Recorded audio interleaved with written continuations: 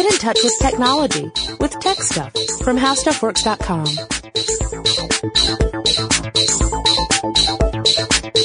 Hey there, everyone, and welcome to Tech Stuff. I'm Jonathan Strickland. And I'm Lauren Vogelbaum. And today we're going to continue our discussion about carbon fiber. Our listener, Matt, wrote in and asked us if we could perhaps talk about this amazing substance and what it does and how we make it. And we, in fact, can. Yeah, so that last episode was really all about the history of carbon fiber, what we first used it for, and the sort of the progression of the industry over time. Today we're going to focus more on what it's made, how we make this stuff, and also what it's used for specifically beyond some of the general things we've talked about. What makes it so awesome? Sure. Let's start really quick with a brief overview of what carbon fiber is. It's made up of thin strands of crystalline carbon, like a really thin, like human hair, or thinner. Yeah. That have been twisted into yarn type stuff and then woven into cloth type stuff. Right. And then usually treated with some kind of resin and molded into a final shape. Right. Which it will then hold. So it's not, it's not like you put it in a shape and then like regular cloth, it then, loses that shape. That resin helps it hold that particular shape so that you end up with a really strong, really light material. Right. And I forgot one step at the beginning there, which is you have to create this carbonized material. Right. This crystalline carbon strand, which you do with stuff called a precursor, which is most commonly made with rayon polyacrylonitrile, aka PAN, which we're probably going to use more often than polyacrylonitrile. Certainly I will. Or petroleum pitch.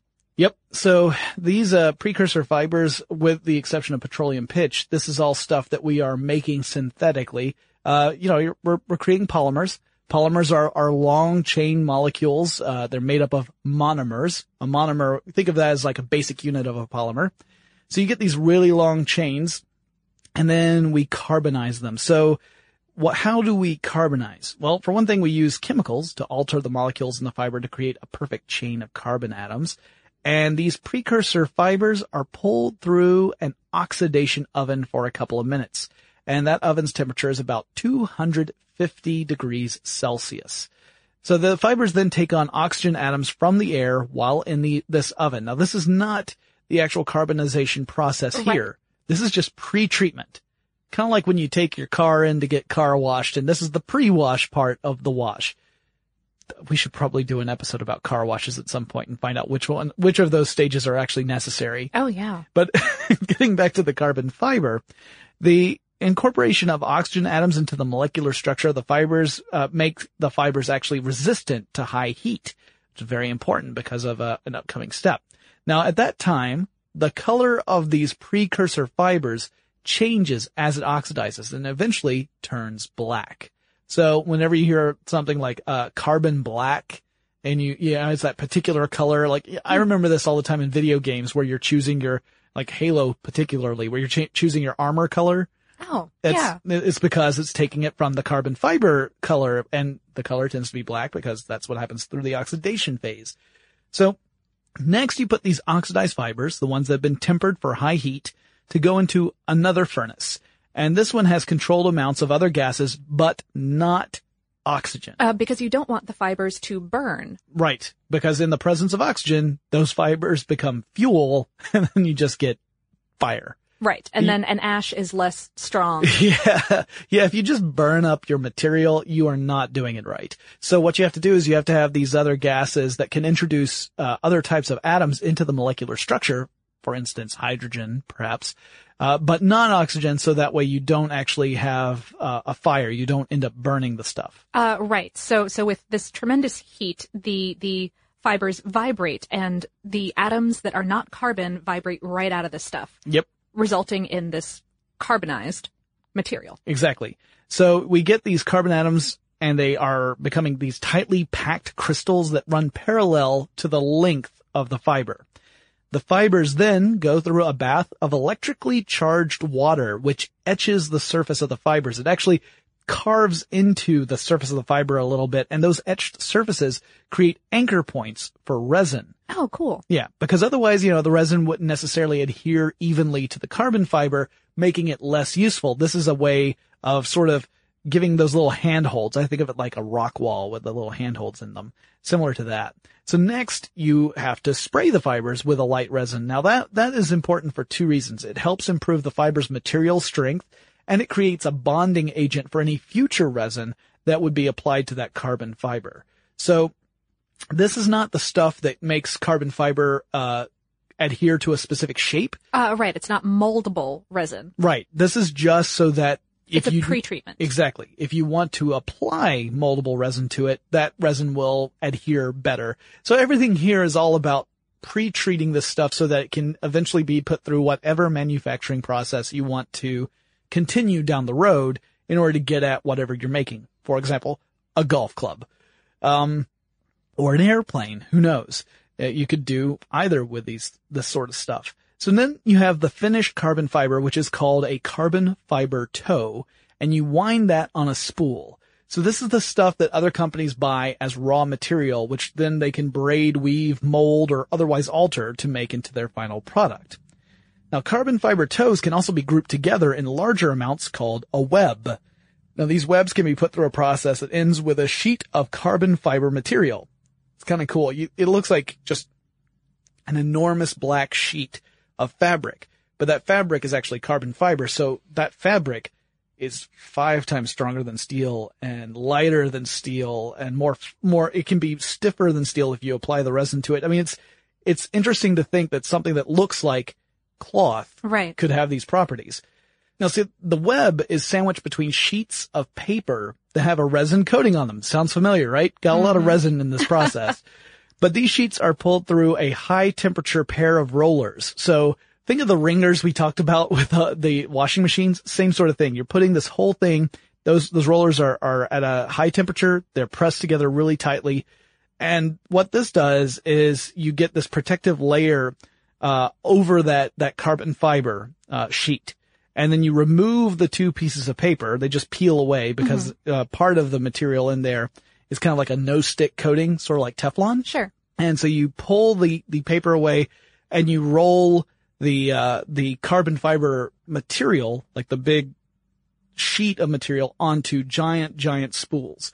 You do have to put a little polyvinyl coating on them, so that way it's actually like a little sheet of plastic. Stick to itself? Exactly. Okay. But they look like, and I am not the only one to have used this comparison, enormous fruit roll-ups. And like enormous fruit roll-ups, they have that little plastic coating to keep it from sticking to itself. Yeah. Or fruit leather, if you prefer. Less proprietarily, yes. Yeah. But yeah, that resin job there reminds me a lot of if you as a child ever preserved leaves or flowers in wax paper. Yep. By ironing it down so that you got that thin layer of wax. Yep. Similar to that. Similar, very similar. So now this entire process does have some downsides to it. I mean, not the flower pressing thing. No. Carbon fiber thing. Yes.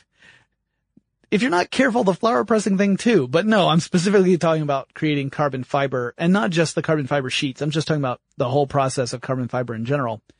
One of those is that it tends to give off a lot of dangerous gases, including carbon monoxide. So the smokes and tars that are given off in this process are not necessarily poisonous, but can contribute to serious health issues with prolonged exposure. So one of the things that's really important in the facilities that make carbon fibers is that they have really good ventilation so that the people who work inside them don't get sick over time. Oh, sure. And really good collection so that you're not polluting the environment. Yeah. So this is a process that could potentially be harmful to the environment just through the production process. Now, we talked in the last podcast about how the fact that it's lighter and stronger than steel means that using it for vehicles means you use less fuel for that vehicle, which makes it more efficient. Sure. Yeah, and it makes it environmentally friendly from a fuel consumption process. But like all things, you have to look at the enormous picture. Right, yeah. Which, it's one of those things where every time I start getting really excited about technology, thinking, clean energy, and then I start looking beyond about how do you make the clean energy, and then I think, oops. Curses. Yeah. There needs to be a magic button, guys. That's all I'm saying. But anyway, you classify this stuff according to the tensile modulus of the fiber. Tensile modulus? It's a measure of how stiff the fiber is. Oh, okay. Yeah, but that's the term within the industry is tensile modulus. And I bet, because of the way that the world works, there is both an English system and an international system for dealing with this, yeah? You are absolutely correct. So the English system would be pounds of force per square inch of cross-sectional area, also known as PSI, psi. And then the international system of units would be the Pascal, which is also known as force per unit area. So 1 Pascal is 1 Newton of force per square meter, meaning that it is interesting to try and convert between the two. Fortunately, the various sources we looked at spelled it all out for us, so we didn't have to sit there. We didn't have to do the math. Yeah, we didn't have to worry about being the ones who messed up a conversion. So if these conversions are messed up... I usually let Google do that for me. Not that Google usually messes up conversions. No, I think. if I mess up a conversion, it's because I accidentally didn't realize I put the wrong unit in on one side of the conversion. Yeah. So fortunately, this case, we didn't have to worry about that. So low modulus carbon fiber have a tensile modulus below 34.8 million psi or 240 million kPa, that's kilopascals. And on the other end of the spectrum is the ultra high modulus that has a tensile modulus of 72.5 to 145 million psi. Oof. Or 500 million to 1 billion kilopascals. Oof. Now, in between those two extremes are levels like standard modulus, intermediate modulus, and high modulus. And if you wanted to compare it to steel... Yeah. So for baseline comparison. Right. Because often that's what we like to look at, right? Carbon fiber versus steel. I mean, sure. Otherwise, why use carbon fiber at all if steel were better? So steel has a tensile modulus of around 29 million psi or 200 million kilopascals. So close, but not even reaching the low modulus. Yeah, fibers. the low modulus was 34.8 million psi or 240 million kilopascals. So that means that if you go with the strongest carbon fibers, you get 10 times the strength of steel. Right, the tensile modulus if you want to be really picky. But yes, strength is how we usually call it. So steel is 5 times heavier than carbon fiber. And carbon fiber is 10 times stronger than steel. Or can be. Yeah, if you're using the ultra high version. So that's pretty cool. And that is, I mean, again, one of the big reasons why everyone is really excited by this particular type of material. Oh, absolutely. But okay. So aside from those pollution related drawbacks that we mentioned earlier, there are unfortunately some others with this material. We touched on them briefly in the previous episode, but let's go a little bit further into them. However, before we do so, let us take a quick break to thank our sponsor. I like saving the negative stuff for after the sponsor break. Let's talk about some drawbacks. All right. So we mentioned earlier in our first episode, in fact, that carbon fiber is expensive, and we mean really expensive. It's like $10 a pound on the low end, whereas steel is something like $1 per pound. Now, we should say this is an improvement from 20 years ago. In the 1990s. Yeah. Right. Carbon fiber back then cost $150 a pound. So the prices dropped precipitously, one might say, since the 1990s, but still more expensive than steel. Yeah, and the price is because of that really intricate manufacturing process that we just talked through. Yeah. The raw materials are more like $4 per pound. Right. Which, to be fair, is still 4 times what steel costs. Yeah, I mean, and that's just to make those raw materials, or buy those raw materials before you put them through the carbon fiber process. So what exactly is making the process expensive? Okay. First off, those furnaces, not the original furnaces. Not the oxidization, but the carbonization. Right. They run around or even in excess of 1,000 degrees Celsius, which is over 1,800 degrees Fahrenheit. Ugh, meaning you've got a really big power bill. Man, I always worry if I've left the oven on. Oh, yeah, the process uses some 5 times more energy than steel production. Oof. Okay. Also, venting the waste materials safely is expensive. Yep, we talked about how carbon monoxide is one of the big things that's let out in this process. Right. And weaving the stuff for maximum safety is expensive. You have to use a lot of fibers to compensate for potential imperfections in the weave that could cause strain and eventual breakage within the fabric. Also, it takes longer to create a piece than it does to just stamp out a piece of steel. It's this huge 3-part process. It takes an hour to cure the resin alone. So we're talking about bunches of time. Okay, but all right, I see here you actually looked more into the resin itself. I'm really interested in this process. Right. Okay, so if you make it with the most common resin, which is thermoset resin, it's in that shape forever. It's really difficult to reform, melt down, or recycle thermoset resin carbon fiber. If you do try to recycle this stuff, the resulting carbon fiber is weaker. It's too weak to be used, for example, in a car body. For safety standards. Sure. So there's greater potential for waste in both manufacturing and the post-consumer market. I mean, if you set this thing wrong, right. You've basically just wasted this huge expensive process. So if your molds are off even by a little bit, then you're stuck with the shape that you've got, and you can't easily break it down and just make a new one because it's going to be less strong. It'll be too weak to really possibly use. Depending upon what the application was. Yeah, so that's a big drawback. Yeah. There are some possible solutions to this that the industry is looking into, other than the manufacturing streamlining that Jonathan was talking about earlier. And those are using strong acrylics in place of carbon fibers, or perhaps in combination with carbon fibers. They're experimenting with heating the stuff with plasma instead of the thermal furnaces that are currently in use. You know, I love plasma furnaces. They're pretty cool. I've talked not literally at length about plasma furnaces. So, or possibly using remeltable thermoplastic resins in place of the permanent thermoset resins that are currently in use. Now that's interesting. Now, obviously, with that particular approach, you would have to make sure whatever application you were using the carbon fiber for wasn't going to bring it into contact with temperatures too high. Right. So obviously, like the maybe aerospace. Not aerospace, yeah, exactly. That would be one where I think the permanent thermoset would definitely be the way to go, because they undergo such extremes in temperature that anything that could potentially weaken the structure would be a big negative for that particular application. Sure. One more downside before we get on to happier news, though. A lot of the precursor materials are petroleum based.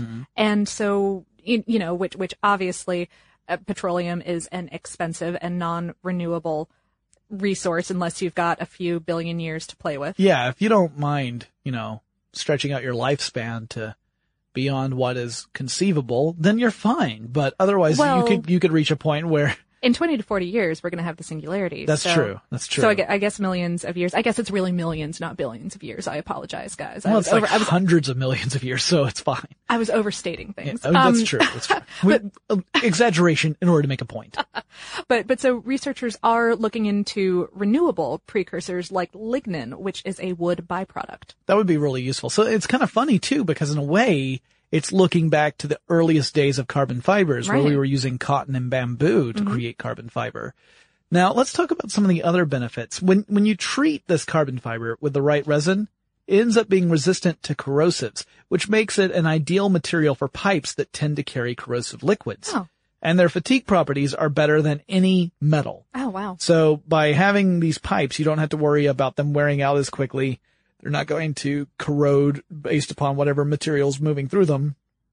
They are themselves inert, so you don't have to worry about chemical reactions going on in there. So that would be one of the big benefits if we were able to make enough of it to be used in that kind of infrastructure. Sure.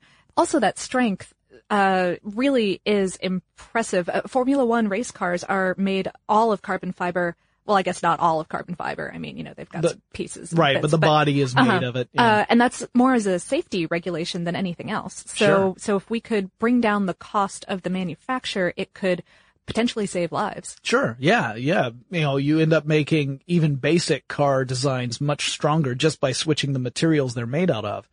And then, something kind of cool that I read before we started, really getting into this podcast. It was just a neat little news item. And, I encourage folks who are interested to go and look up the Mark I 3D printer.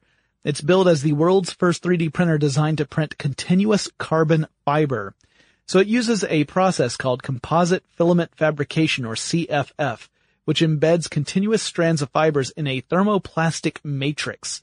So you could actually print carbon fiber pieces. Like you could print various components in carbon fiber. Right, with that thermoplastic that I was talking about being remeltable and remoldable. And so you might be thinking, hey, how much would one of these things run me? So if you wanted to pre-order one of these, because they haven't been out on the market yet, you can pre-order one. The cost is a lowly $4,999, which, for 3D printers really isn't that expensive. No. I mean, if you're looking at 3D printers that are printing in ABS plastic, which is typically what other 3D printers use, those tend to be less expensive, but ABS plastic's not as strong. In fact, the printed materials are supposed to be up to 20 times stiffer and 5 times stronger than ABS plastic parts. Wow. So if you are building things that have a lot of wear to them over time, this could be a good solution because it means you don't have to print replacements as frequently. Sure. Although, I mean, I imagine that the cash to purchase the materials to put into your printer is... Yeah, it might be more expensive to get the actual, like, quote unquote, the toner than ABS. Right. So that is something else to take into consideration.